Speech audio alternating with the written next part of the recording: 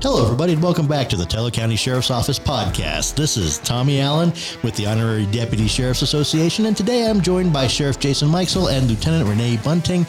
And today we're going to be talking about the upcoming National Night Out. That's going to be a lot exciting. of fun. Well, and so the history behind the National Night Out, it started, it was actually established in, I believe, 1981 as a mechanism for all of these different outlying support agencies, civilian support agencies for their law enforcement to come together and bring the law enforcement personnel that they support and the communities together in one place. And after a while, it took off and became this nationwide thing.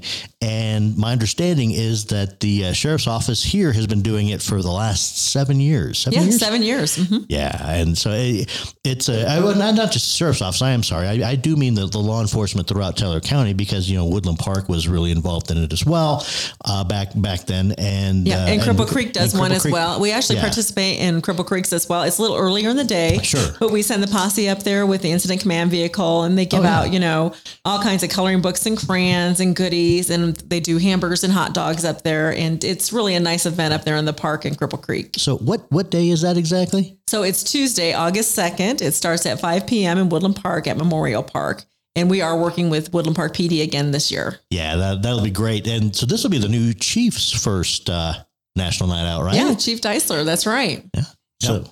So this will be his first year with us. Yes. Doing National Night Out because I think he's done them before. Yes. Where he came from. But, but it's one of the things though, National Night Out has kind of changed. It's really become such a good community event, working with kids and families that we get a lot of people showing up to National Night Out now.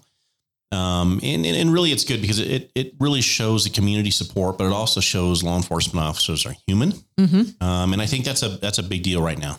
Absolutely. And right now we have over 30 vendors signed up to participate in the event. And we just had Kiwanis call and sign up as well. So we're excited. Nice. Yeah.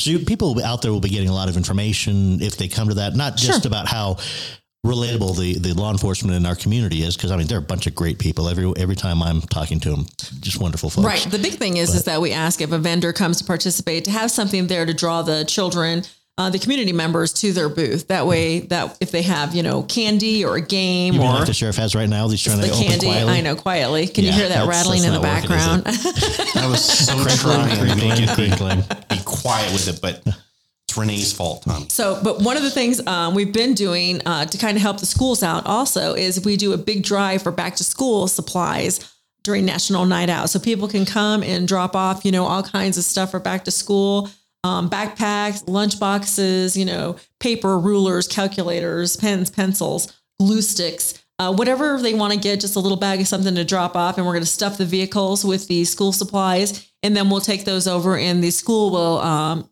divvy them up and give them to the different schools that they need them. And this year, especially this year, because everything is so expensive right now. So expensive, yes. That kind of thing really, really helps out the community. And so, again, talking about law enforcement and the community coming together for good causes. Absolutely. This is an example of those good causes that huge are served. Yep. And we actually have a couple of groups. The Kiwanis does the back to school supplies. We have the local UPass Social Club. They do back to school supplies. And also there's a lady on Bowman, and she actually does stuffed backpacks.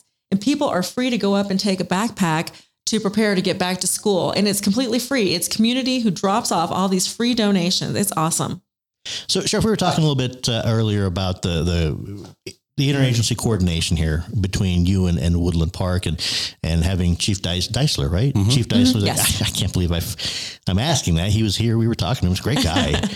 And so we were talking a little earlier about the coordination between the two agencies. I'm assuming that we're going to be seeing deputies and officers together out there at Memorial Park this year. You will, Tommy. And the thing is Chief Deisler is a breath of fresh air for us in the community. Law enforcement needs to work together and work at a high level. And we just didn't have that before. Now that we have that with an agency in Woodland Park, and we have that in Cripple Creek also with that agency as well. So really law enforcement in Teller County is very much joined on everything that we're doing. And that's a huge piece for the community. And we really need those relationships. So now that Chief Deisler's there, that has changed. the paradigm as to how they look at things, and it's more community based.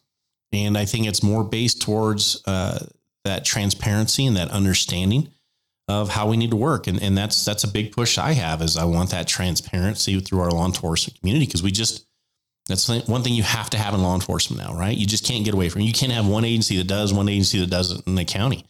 So that really speaks to the trust of the law enforcement agencies. And in Teller County, we've really been pretty lucky about that, especially back when they were having that big push to get, defund the police and everything. This county was always very good because they very much appreciated the quality of service that they were receiving. And now you come out to National Night Out and you can see the sheriff's office working with the police, being there at the same event, and then relating to the community as well. So you've got all three legs of that tripod there: the community, the sheriff's office, and the police, all together in one place. Mm-hmm. Yeah, it's huge.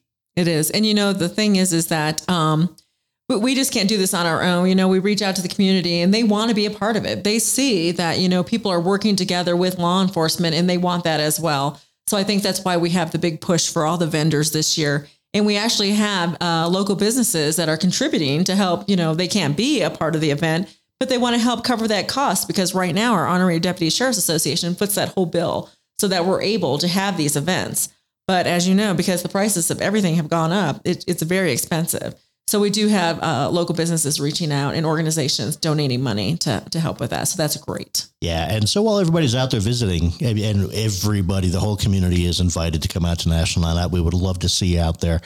But while you're out there, also, take a little time to appreciate the local businesses that have shown that they are part of the community as well by donating to things like the National Night Out. Right. It's great. I mean, the community, the outpouring has just been wonderful. No matter what event we have, they just come out in groves. And so that's greatly appreciated. And I know the sheriff is looking forward to meeting as many people as he can out there that day. I know he likes it. Yeah. I love it, Tommy. Actually, what's funny is I like being out in the community. In fact, if you know me, I'm not really in my office very often. I'm usually out running around, meeting with people, talking with folks. I feel that's what my time is used for, right? Meeting with people. And that seems to be a big deal.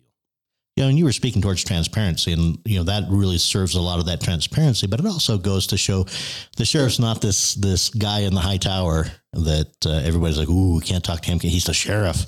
The sheriff's a human. He's a person out there with other people being a person.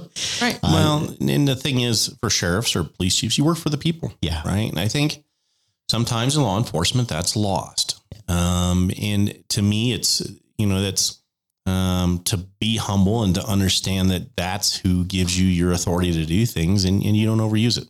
It's used when you need to, but really you have to understand what the community wants. What's that base? Well, you can't do that in office. You got to get out and talk to people. Yeah. And, Chief Deisler had very much, he was talking about having very much the same philosophy. So it'll be great seeing him out there engaging the community, you out there engaging the community. Renee, of course, is always engaging the community. Yeah. So. No, it'll be fun. And it's just 13 days away and it's not too late to sign up and, set up a booth. So if you want to, just go ahead and give us a call here, 719-687-9652, and we'd be happy to get you a spot.